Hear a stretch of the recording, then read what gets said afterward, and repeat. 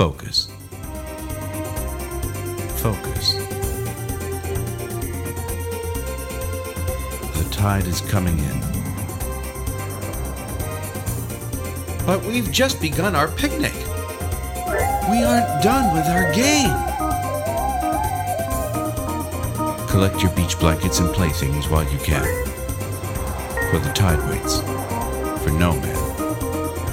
All right, thanks for joining us on Processing College Football, the podcast where we hope to educate and entertain, particularly if you are a novice follower of the sport. This is our episode number 4, Week 3 review, Week 4 preview. So as always, if you have questions you want us to answer, topics you want us to discuss, or terms you want us to define, send them in. You can tweet at us at ProcessingCFB or email us at processingcollegefootball@gmail.com. And since several people wrote in about it, stay tuned at the end of the show for this week's secret word. We didn't have one last week. Several of you pointed it out, so this week's prize will be extra special. We do have quite a lot to discuss, and that is not what I was expecting when we were previewing this week's slate of games. So, at the top of the show, as always, we have a few things to process. Now, I want to take care of some old business. You know what? I'm so rude, Mark. Mark, how are you? Oh, yeah. I'm here, Jason, believe it or not. I was going to do the show all by myself this week. Hey, go for it, man. That's fine. Anyway, I should have said I'm Jason Randazza, your host, and my co-host Mark Catlin. Mark seems to be doing fine there in the back burner where I've placed him. But I want to need him for this next part coming up here, the things to process portion of our show. So, last week you were talking about your analysis of Jarrett Stidham. You were critical of him because he lost a bunch of yardage, either by running around in the backfield, getting tackled, or running backwards and then running out of bounds. And you said, once he's out of the pocket, he can just throw the ball away. That was your critique. So that begs a few questions. First of all, what's the pocket? And probably some people out there a little bit familiar with the sport think he can't just throw the ball away, can he? Isn't that intentional grounding? I know I've heard that before. So if you could just answer those two questions, what's the pocket and why would him throwing away not constitute intentional grounding? Yeah, those are good questions. As I was saying that last week, I was kind of thinking I'm using some jargon here. So happy to come back and define a little bit. Really what I should have said is if he's outside the tackle box. So offensive line, if you take the tight end off, you just have the tackles on either side. So there's a center, then the guard, then the tackle. And if you draw a line vertically up and down the field, that's kind of the tackle box. And the tackle box is also a fishing term.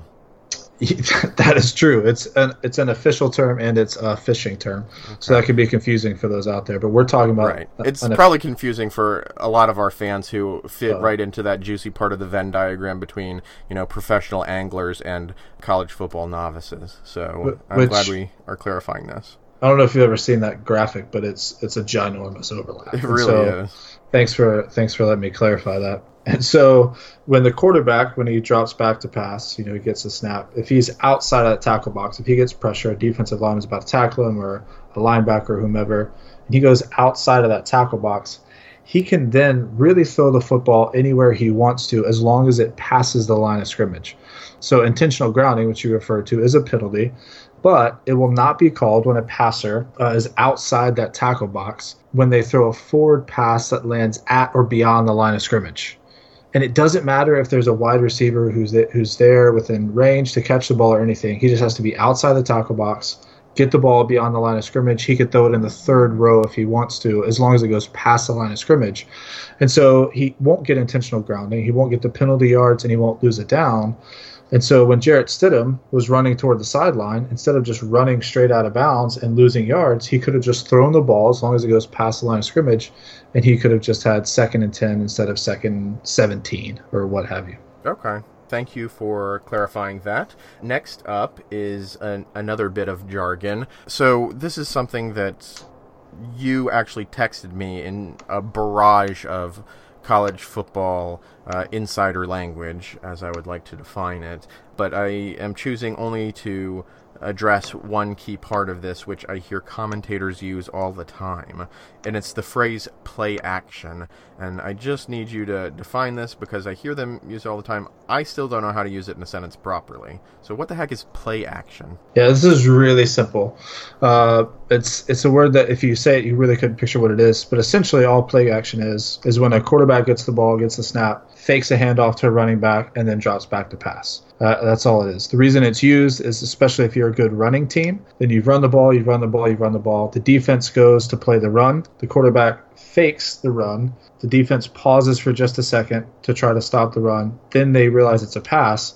But in that split second where they've been frozen, a wide receiver has the opportunity to get open, so you can throw the ball. So it's play action pass is a way to take advantage of a good running team, or for a good running team to take advantage of that, fake the run, and then open up the pass. This is what Alabama does. If Alabama's going to pass the ball because they're a good running team, they're going to need to run the ball, establish that, fake a handoff, then pass it. Yeah, that is a play that I feel like happens all the time. So thanks for clarifying that. All right, the last term, phrase, idea, rule that I want to process for this week, I think it might be time to go over the college football overtime rules and kind of how they differ from the NFL. We've had a couple of high-profile games which have landed us in overtime, and I know our fans are desperate to understand this a little bit better. Yeah, so we've had a couple of big games. The Tennessee Georgia Tech game, you got the USC Texas game that both went into overtime. I would encourage you, because what I'm about to say is a little confusing, just hearing it. I would encourage you to go back and watch those games after listening to this explanation to help you understand the college football rules. So the way it works in college is the game ends, regulation ends, and the teams are tied to go into overtime. And each team will get a chance to have the ball. Now, you'll flip a coin. Whoever wins decides whether they want to get the ball or whether they want to play defense. Usually a team wants to play defense. And so then one team gets the ball at the opposing team's 25-yard line, and they try to score. No matter what happens, the other team will also get a chance to play from the opposing team's 25-yard line and score.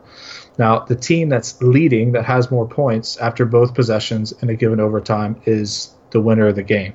If you're tied at the end of one of these overtimes where after each team has gotten the ball, then you go to another overtime, and you keep doing that. The game cannot end in a tie. And so you go into as many overtimes as possible to see who can come out from alternating possession and win. After the second overtime and the third overtime, a team, if they score a touchdown, they have to go for a 2-point conversion. And I think that's to kind of, quicken the pace to see if we can just end this thing, because it's a lot easier to make a field or an extra point than it is to make a 2-point conversion. And so that's kind of the basics of the college football. Now in the NFL, it's a little bit different. If you know the NFL, you'd be used to kind of normal football rules. You would do the coin toss. Somebody would elect to receive or kick. You'd actually kick it off and play according to normal rules. And so that's a little bit of the basics. NFL is a little more complicated than that, but we'll stick with the college, just explaining that. Now, I'd encourage you, again, go back and watch the USC Texas overtime or the Tennessee Georgia Tech game to see how that plays out with that explanation. All right. Thank you for that. And then we'll leave it at that. So, yeah,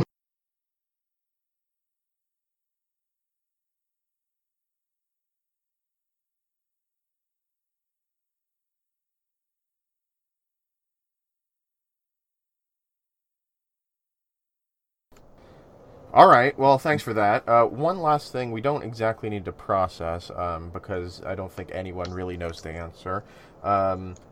Game day is in New York City this weekend. First time ever. Why? I have no idea.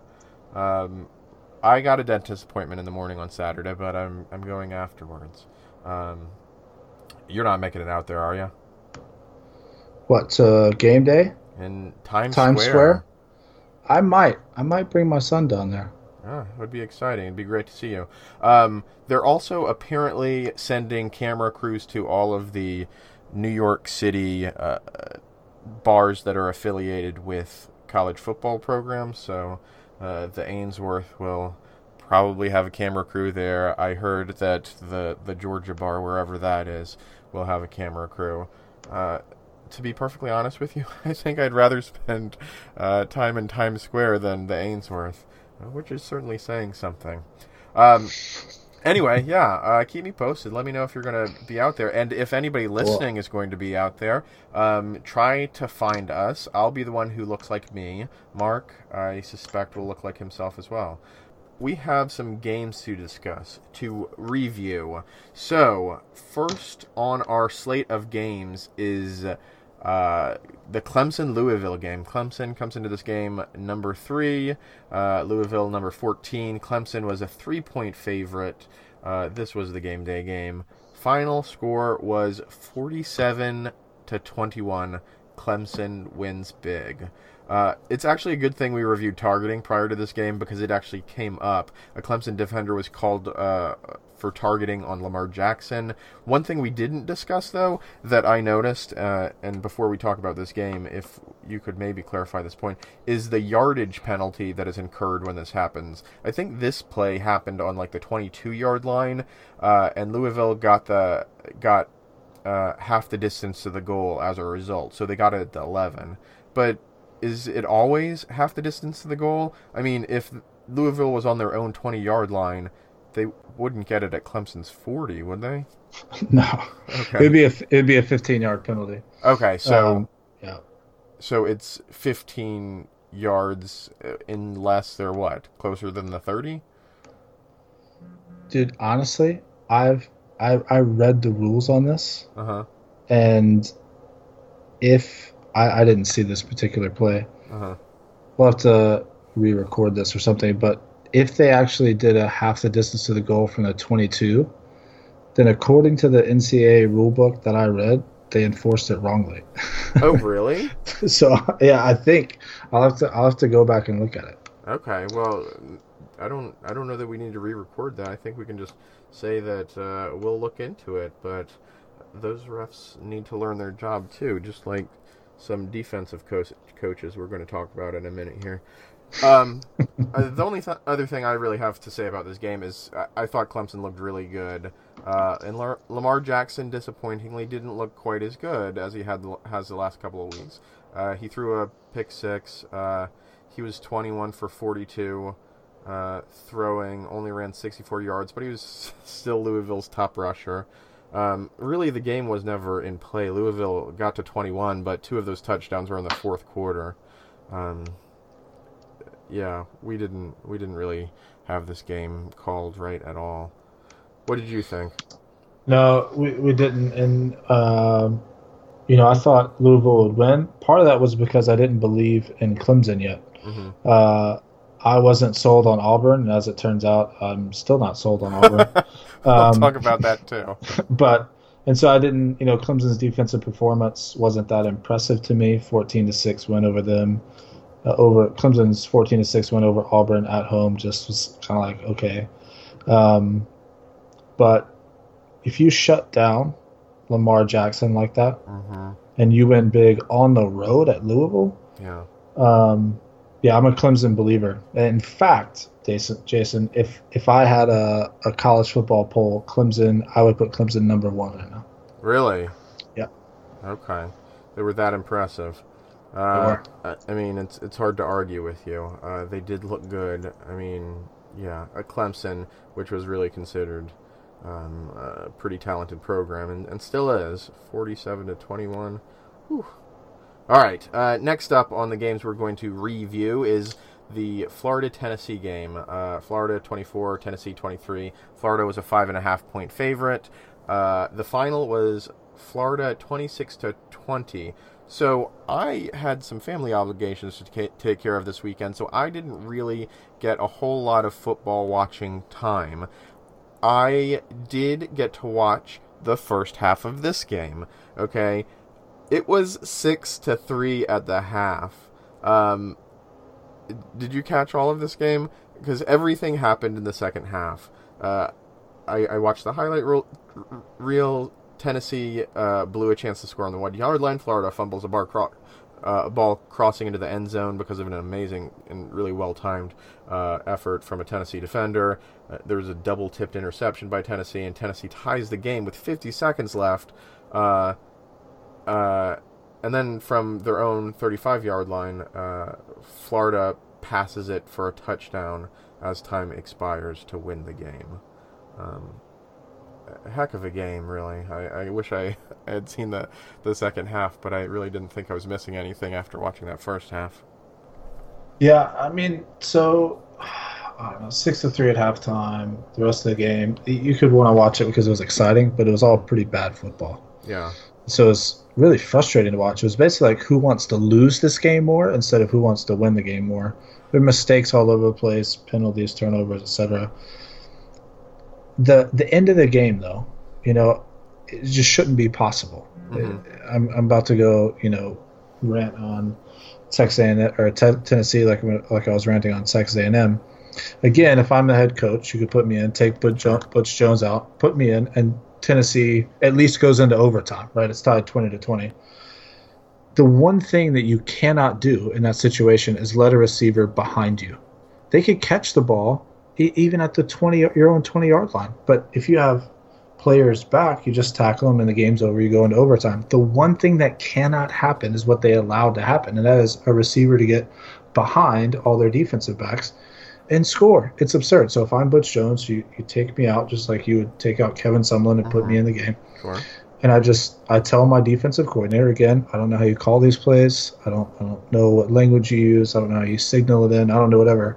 But make sure your defensive backs know that they all go about they start 20 yards off line of scrimmage, and do not let a single receiver behind you.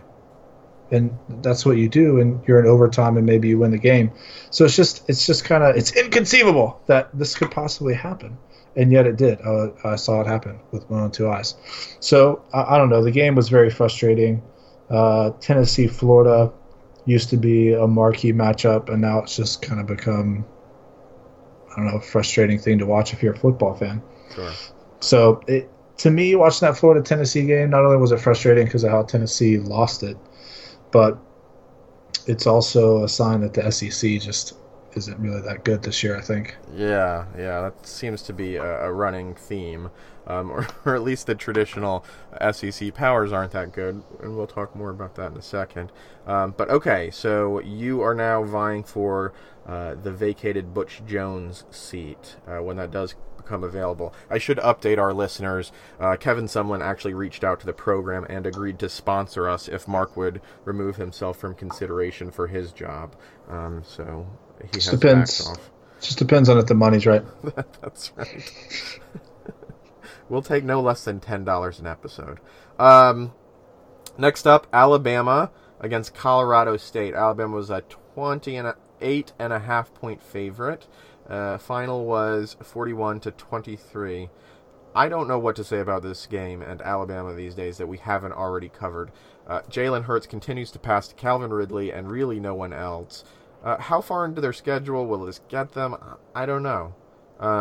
They're playing Bizarro Vandy next week. So do they struggle there?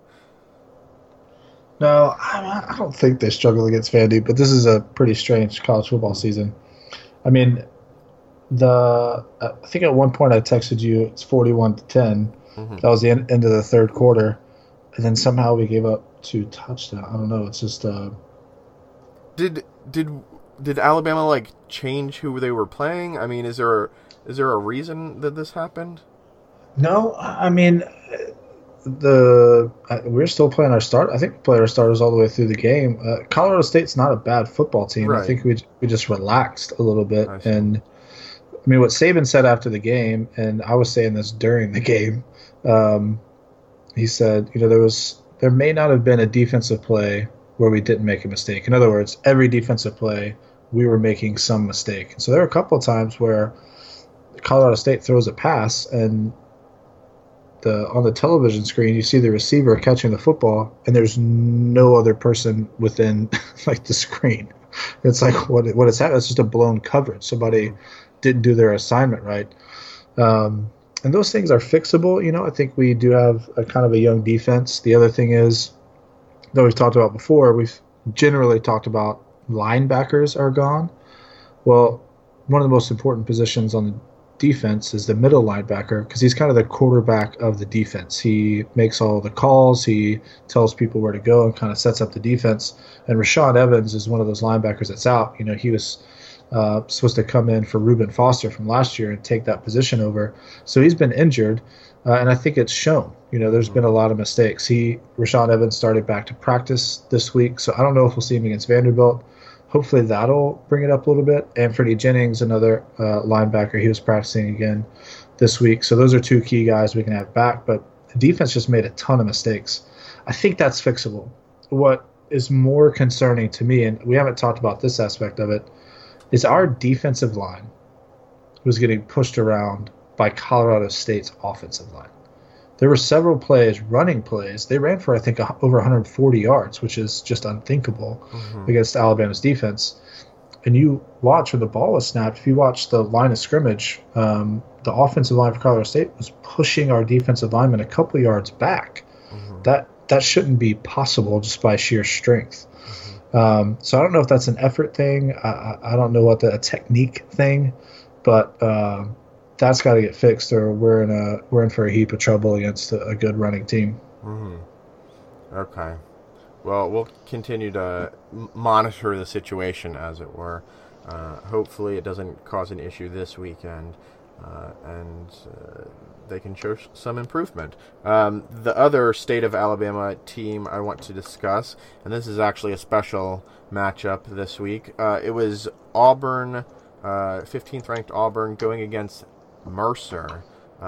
This was an afternoon game.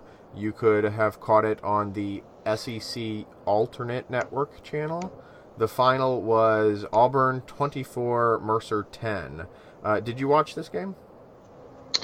I did not. Of course not. It was on the SEC Network Alternate, which, as I understand it, is called that because people only watch it in some weird alternate universe.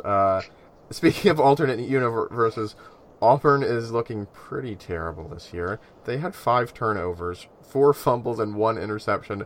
Mercer had 0. That's unreal. Anyway, so we actually have a special guest this week for this game. I was able to interview a real live Mercer grad. No kidding. We found one. Wow. So one of our fans, I guess I should say, he found us. Right now, I'm going to play that interview for all of you at home, as well as Mark, who hasn't heard this interview. The Mercer grad's name is John Taylor. So he was actually at the game. So I'm going to just play that interview. All right, and this week we were fortunate enough to get an interview with somebody. We have John Taylor, who agreed to be interviewed by me. John Taylor is a Mercer grad. Mercer, as everyone who follows this show knows, played against Auburn this week. So, John, how are you doing? I'm doing great. Glad to be here. Yeah, I'm glad to have you. First of all, I want to congratulate you on your win over Jacksonville University in Week 1. Thank you.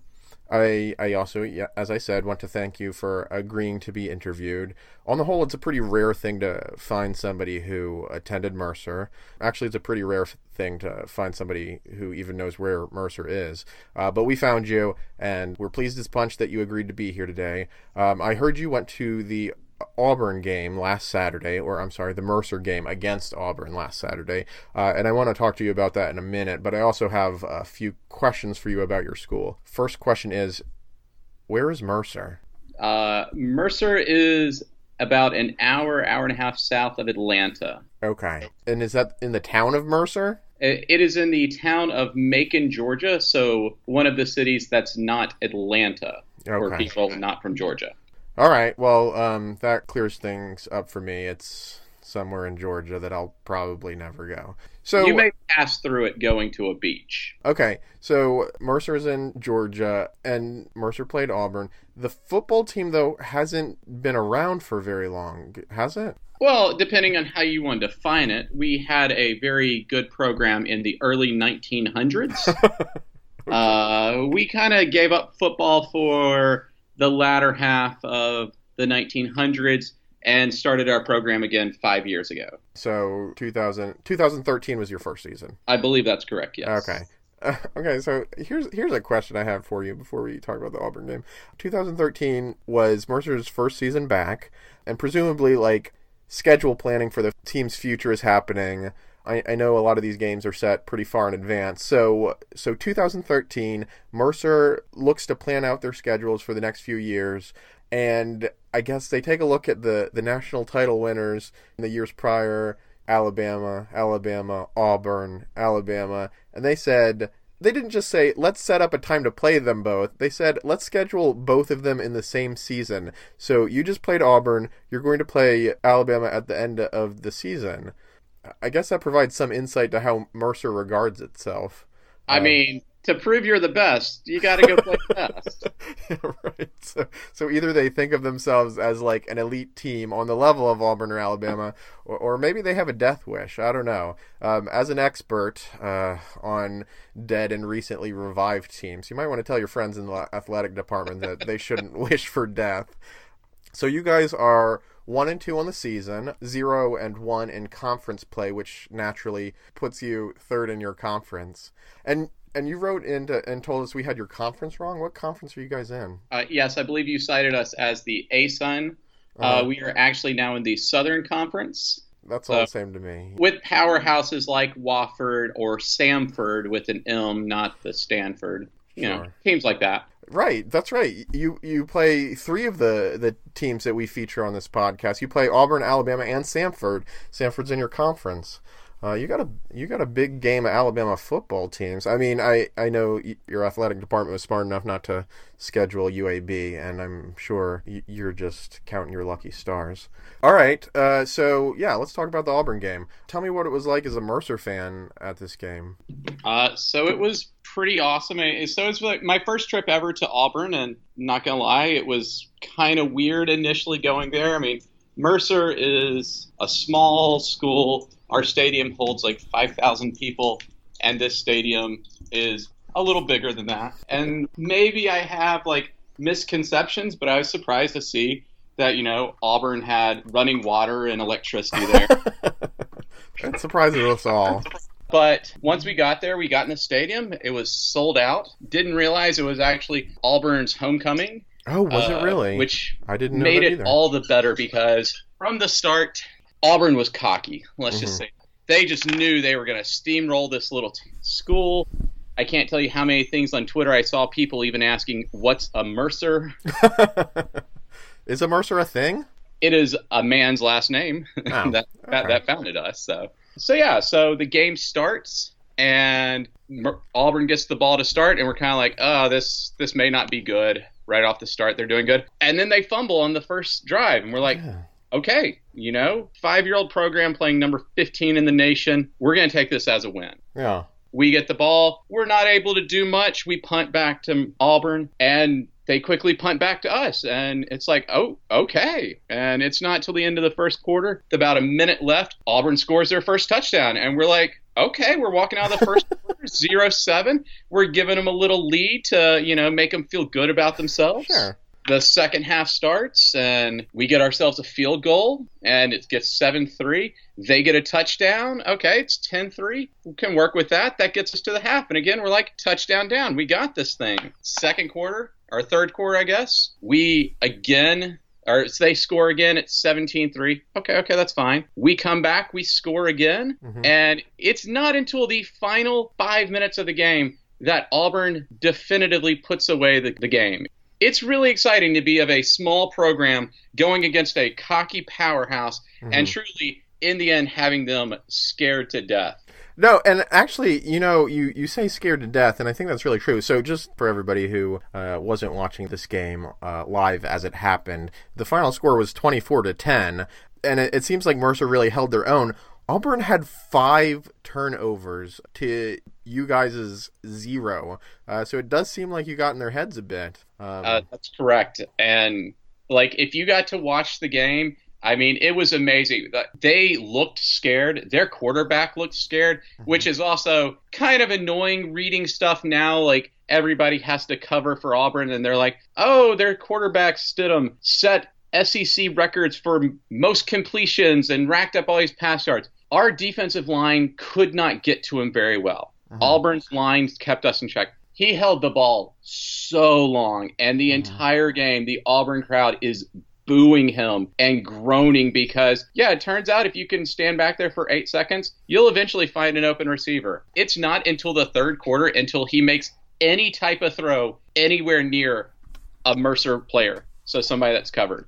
And we pick him pretty quickly after he does his first one. I was impressed at how I read about Mercer playing and the highlight reels I saw. I thought they looked pretty good. So the big question that's looming on everybody's mind is, what do you think you learned for the Alabama game? I mean, you play Auburn, you learn a few things, and then you're like, okay, end of the season, we have Alabama. You know, Alabama's going to be a different beast, but I think we just showed that we can compete with everybody. I think maybe not this year, but next year, we're going to make the playoffs.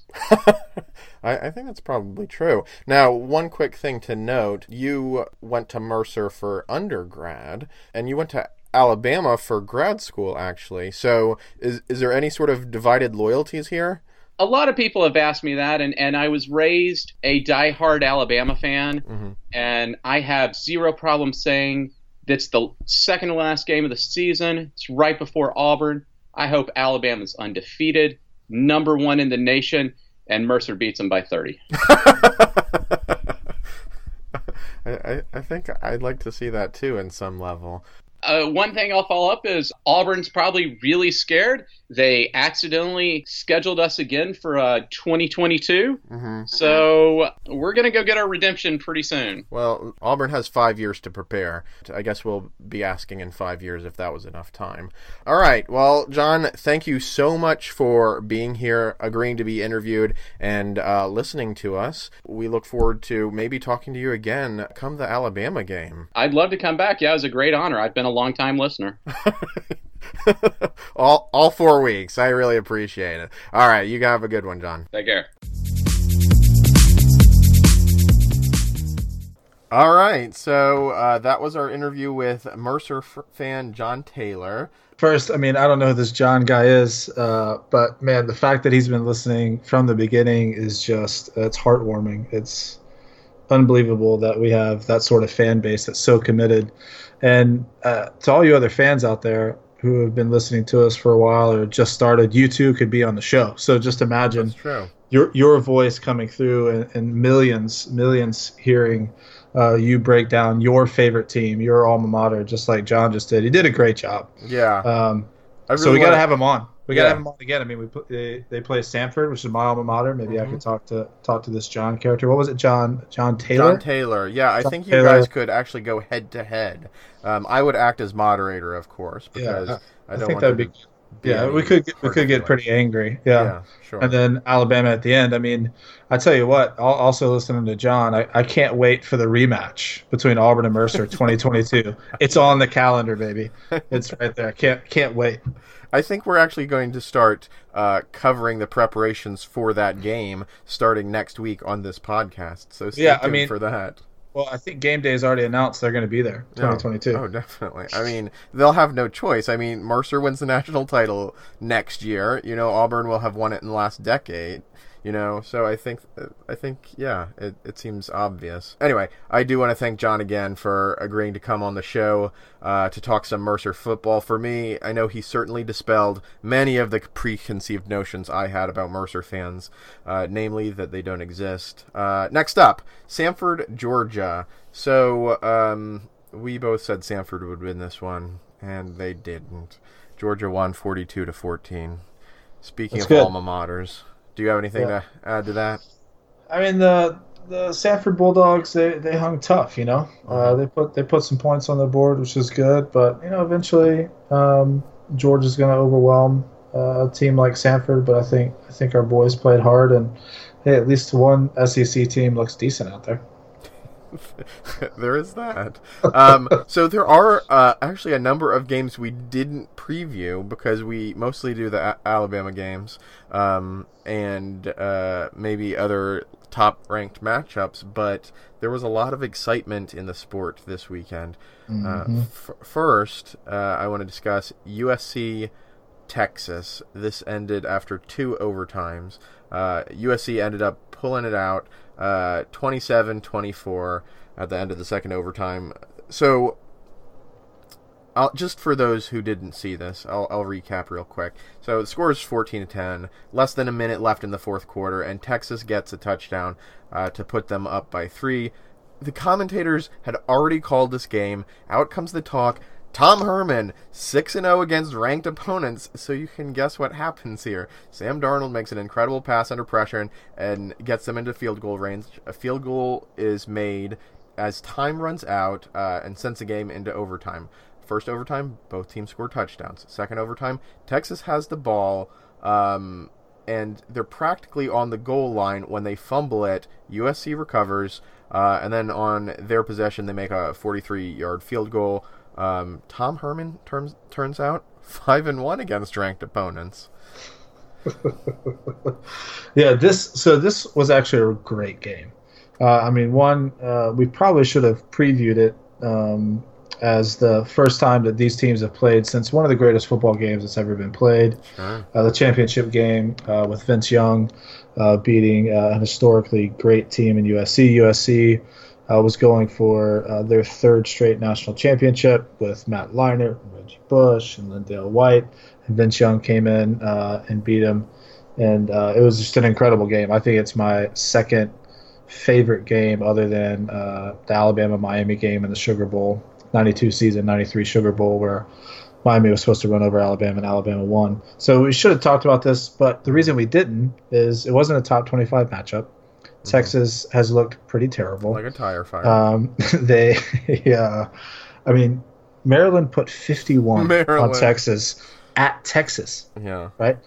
Texas going on the road to a USC team who had destroyed Stanford, who maybe it turns out really isn't that good as they lose to San Diego State this week. Which we'll Washington for the Pac-12. Continue. Cheapers, yeah. This wasn't a game that was supposed to be talked about, but Texas showed up and played. And contrary, in my opinion, to the Florida-Tennessee game, this is actually good football. These were two teams really slugging it out, playing good football. And it was an exciting game and all that. And so, Texas showed up for a big game. It'll be interesting to see if they can continue that or if USC is kind of a hot and cold team. And if they're on, and they're almost unbeatable when they're off. There's some chinks in the armor. So it'll be interesting to see how it plays out. But it was an exciting game. And I was glad that USC got the win because I got them in the playoff. So we'll see how it goes from here. But it was huge for Tom Herman to at least have a good showing against a USC team. Sure. It's maybe not fair. It's only the third week into the season, but at this point, Tom Herman, who seemed like a Superman, I think, last year and the year before, people are starting to doubt him, which, again, probably not so fair. Next game that we didn't preview that I don't really have a whole lot to say. LSU, Mississippi State. Mississippi State 37, LSU 7. Just a dominant performance by Mississippi State. LSU looked like they were sleeping out there.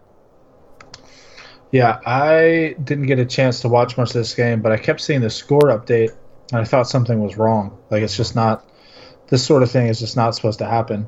So either LSU is not as good – and this is one of those – this is what I mean, that college football is weird. Like, LSU should not get blown out like this. They should have the defense and the running game to at least keep the score down. If you're going to lose to Mississippi State, you lose 13-10 or something. But to lose like this, to lose 37-7 either means LSU has some real issues or Mississippi State's very good. Because you just don't do that to an LSU team. So Nick Fitzgerald and the quarterback of Mississippi State and the rest of the team, they may have something there. They could be unexpectedly one of Alabama's biggest challengers in the West. So that's going to be a game to look out for. But that's an unbelievable score. Yeah, I agree. All right, the next game to just mention is the Stanford-San Diego State game. San Diego State knocks off Stanford. Final score 20-17. At some point during the playing, the lights went out in the stadium, which you could read into for Stanford. In any case, suddenly, as I said, I'm feeling a lot better about picking Washington to make it to the Pac-12 championship over Stanford. Yeah, I have no idea what's happening. I mean, this is a pretty bad loss. Here's my only hope for Stanford at this point. It was a big letdown that they got drummed by USC. So they have an emotional letdown against San Diego State. They think it's going to be easy. They kind of take the week off, and they lose. Now, here's the good news, if there can be good news in such a situation. Stanford did not lose another conference game. Right. So even though this is a bad loss, it's not good. Although San Diego State is now 3-0, they're not a terrible football team. Mm-hmm. It's still not good, but it's not a conference loss. So my only hope is that it not being a conference loss, they can still make it to the Pac-12 championship game if they beat everybody that they play for the rest of the season in the Pac-12. So my hope is, to sum it up, that this game was a wake-up call to them. Yeah. Hey, get over the USC thing. You still control your own destiny in the Pac-12 North. Hey, you got some things to fix. Wake up call. Let's go get it. But I think, unfortunately, it could go very much the other way, where everything just kind of unravels from here. So we'll see.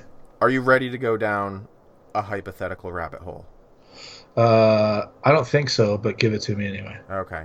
I feel like we should have a sound effect for a hypothetical rabbit hole. Oh, if anybody out there listening is some sort of audio wizard and you want to make that would be great. So, hypothetical rabbit hole is Stanford wins out, makes it to the Pac-12 championship, knocks off USC in the rematch, okay? But they have those two losses on their schedule. Are they a legitimate consideration to make it into the college football playoff? No. Not a chance. You can't have this kind of loss. I don't think so. No. Okay. All right. That wasn't a very deep rabbit hole. Let's come back up. I think our rabbit hole sound effect should definitely come somewhere from in the world of Alice in Wonderland. Yeah. So, somebody get on that for us. The fourth thing to talk about, I don't even really want to talk about the game. I just want to talk about Vanderbilt. Yeah. I put in my notes that them doing well is proof that we're in the darkest timeline. So they beat, it was Kansas State, right? Yeah, they beat Kansas State. A ranked team. Apparently, so there are a lot of qualifiers here, but this is the first time Vanderbilt has beat a non-conference ranked team in, I don't know, like 60 years, maybe 1,000. I don't know. It's at least 1,000. It seems like it. What do you make of this Vanderbilt team? Vandy's had some good teams in the past, and they're going to play good defense. Mm-hmm. Under Derek Mason, they're going to play good defense, and they did that against Kansas State. And so, look, Vandy's a team that can come up and upset you if you're not ready to go. And a lot of teams are not going to take Vandy that seriously because they're Vandy.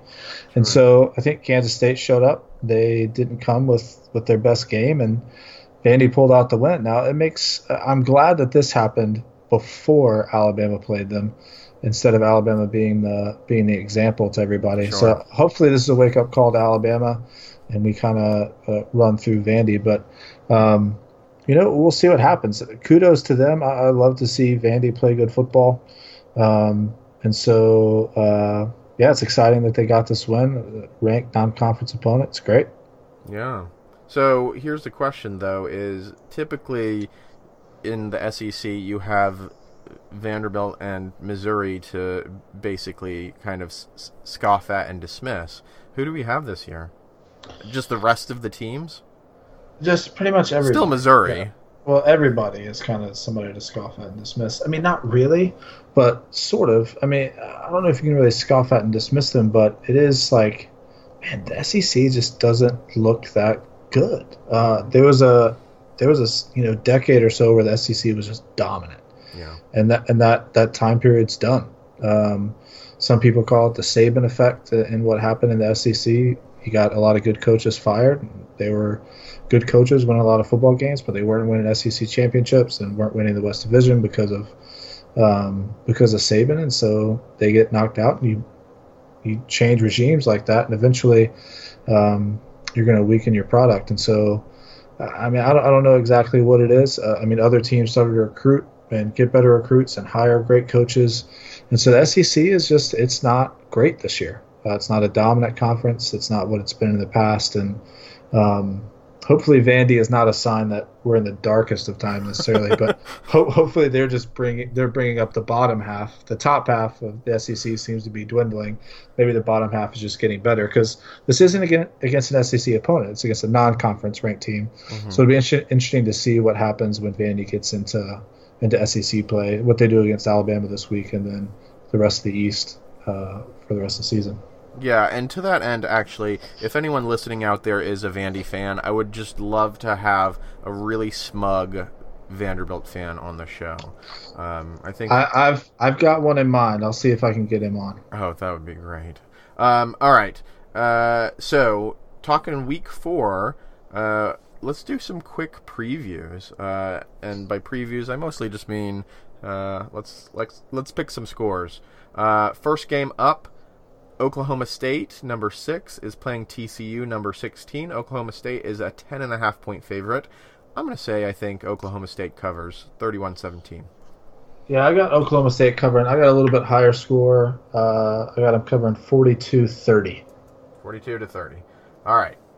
Next up, Georgia against Mississippi State. Wow, this game got really interesting after the Mississippi State LSU game. Sure did. So Georgia is ranked number 11. Mississippi State is from unranked to number 17.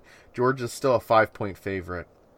I made some bold picks in the first couple weeks. Teams to win outright when I could have just, picked on the line. So I'm going to say Mississippi State covers, but why would I say they win outright? I don't get bonus points for it. So 28-24 is what I'm going to say. Georgia wins. You could also just change the point system where we do get points for that. Of course, I don't know what our point system is, but I don't really have one. But I'm winning still, so.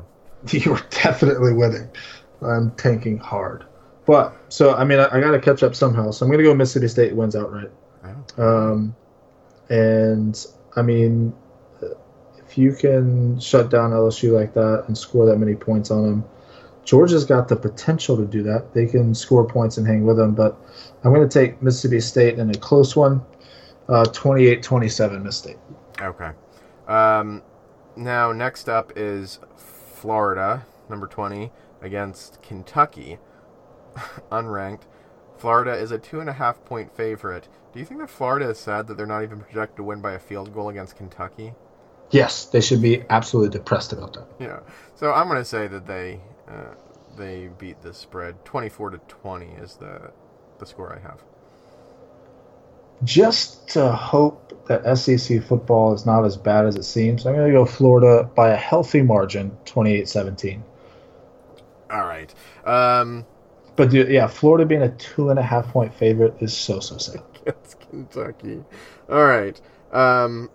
Next is number 1 Alabama against Bizarro Vanderbilt.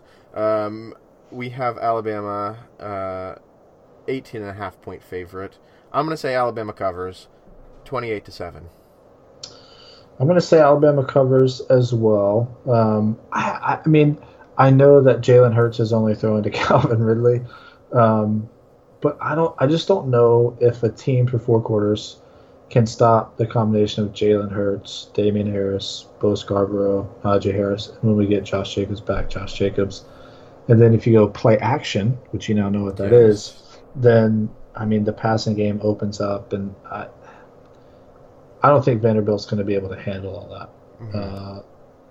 They haven't allowed too many points this year, but I think they're going to give up points against Alabama. I think Alabama will cover. I'm going to go 31-6. 31-6. All right, so we mostly feel about the same on this game. Next up, Auburn, number 15, is playing Missouri. Auburn, 19.5-point favorite. I'm taking Missouri with the points.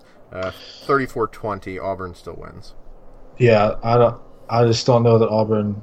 What are they favored by? 19.5. Are they even going to score 19 points? I mean, keep in mind they didn't beat Mercer by 19.5. Right, and they only scored 24 points. Now Missouri is pretty bad, but I mean, Purdue put a whooping on it. But no way. I mean, I take Missouri beats the spread for sure. Yeah. All right. Last game. Please, dear God, Auburn win the game. Yeah, for real. Don't embarrass us. Last game. UAB is playing North Texas. North Texas is an 11-point favorite. This is an easy game to call. UAB, sure. 210, North Texas 1. Yeah, for sure. I'm going to go UAB 209-2. 209-2. Okay. That's actually probably a possible score. Yeah. I mean, I'm being a little bit more realistic. Sure. So that's our show for this week. Did you have anything else you wanted to preview? No, I don't think review preview, but we do need to give the people a hashtag. Yes, so let me get to that. So, anyway, as I said, that's our show. Thank you so much for tuning in. And if any of our listeners are going to any of these games, watching these games, thinking about these games, please send us your thoughts, picks, etc. Heck, we might even interview you to be on the show. You can email all of that to processingcollegefootball@gmail.com, or you can tweet at us at processingcfb, and find us on iTunes. Please rate and review us. It's super helpful because Mark thrives on external validation and he doesn't get it from me. So yeah, I'm on the back burner. Yeah, you are on the back burner. This week's secret phrase is fried green tomatoes. Tweet that at processingcfb, and we'll tweet you your fortune for the week. Oh, yes, very nice. Yeah, fried green tomatoes, that's wonderful. All right, that's it for us. You guys have a good week. Awesome. See you guys.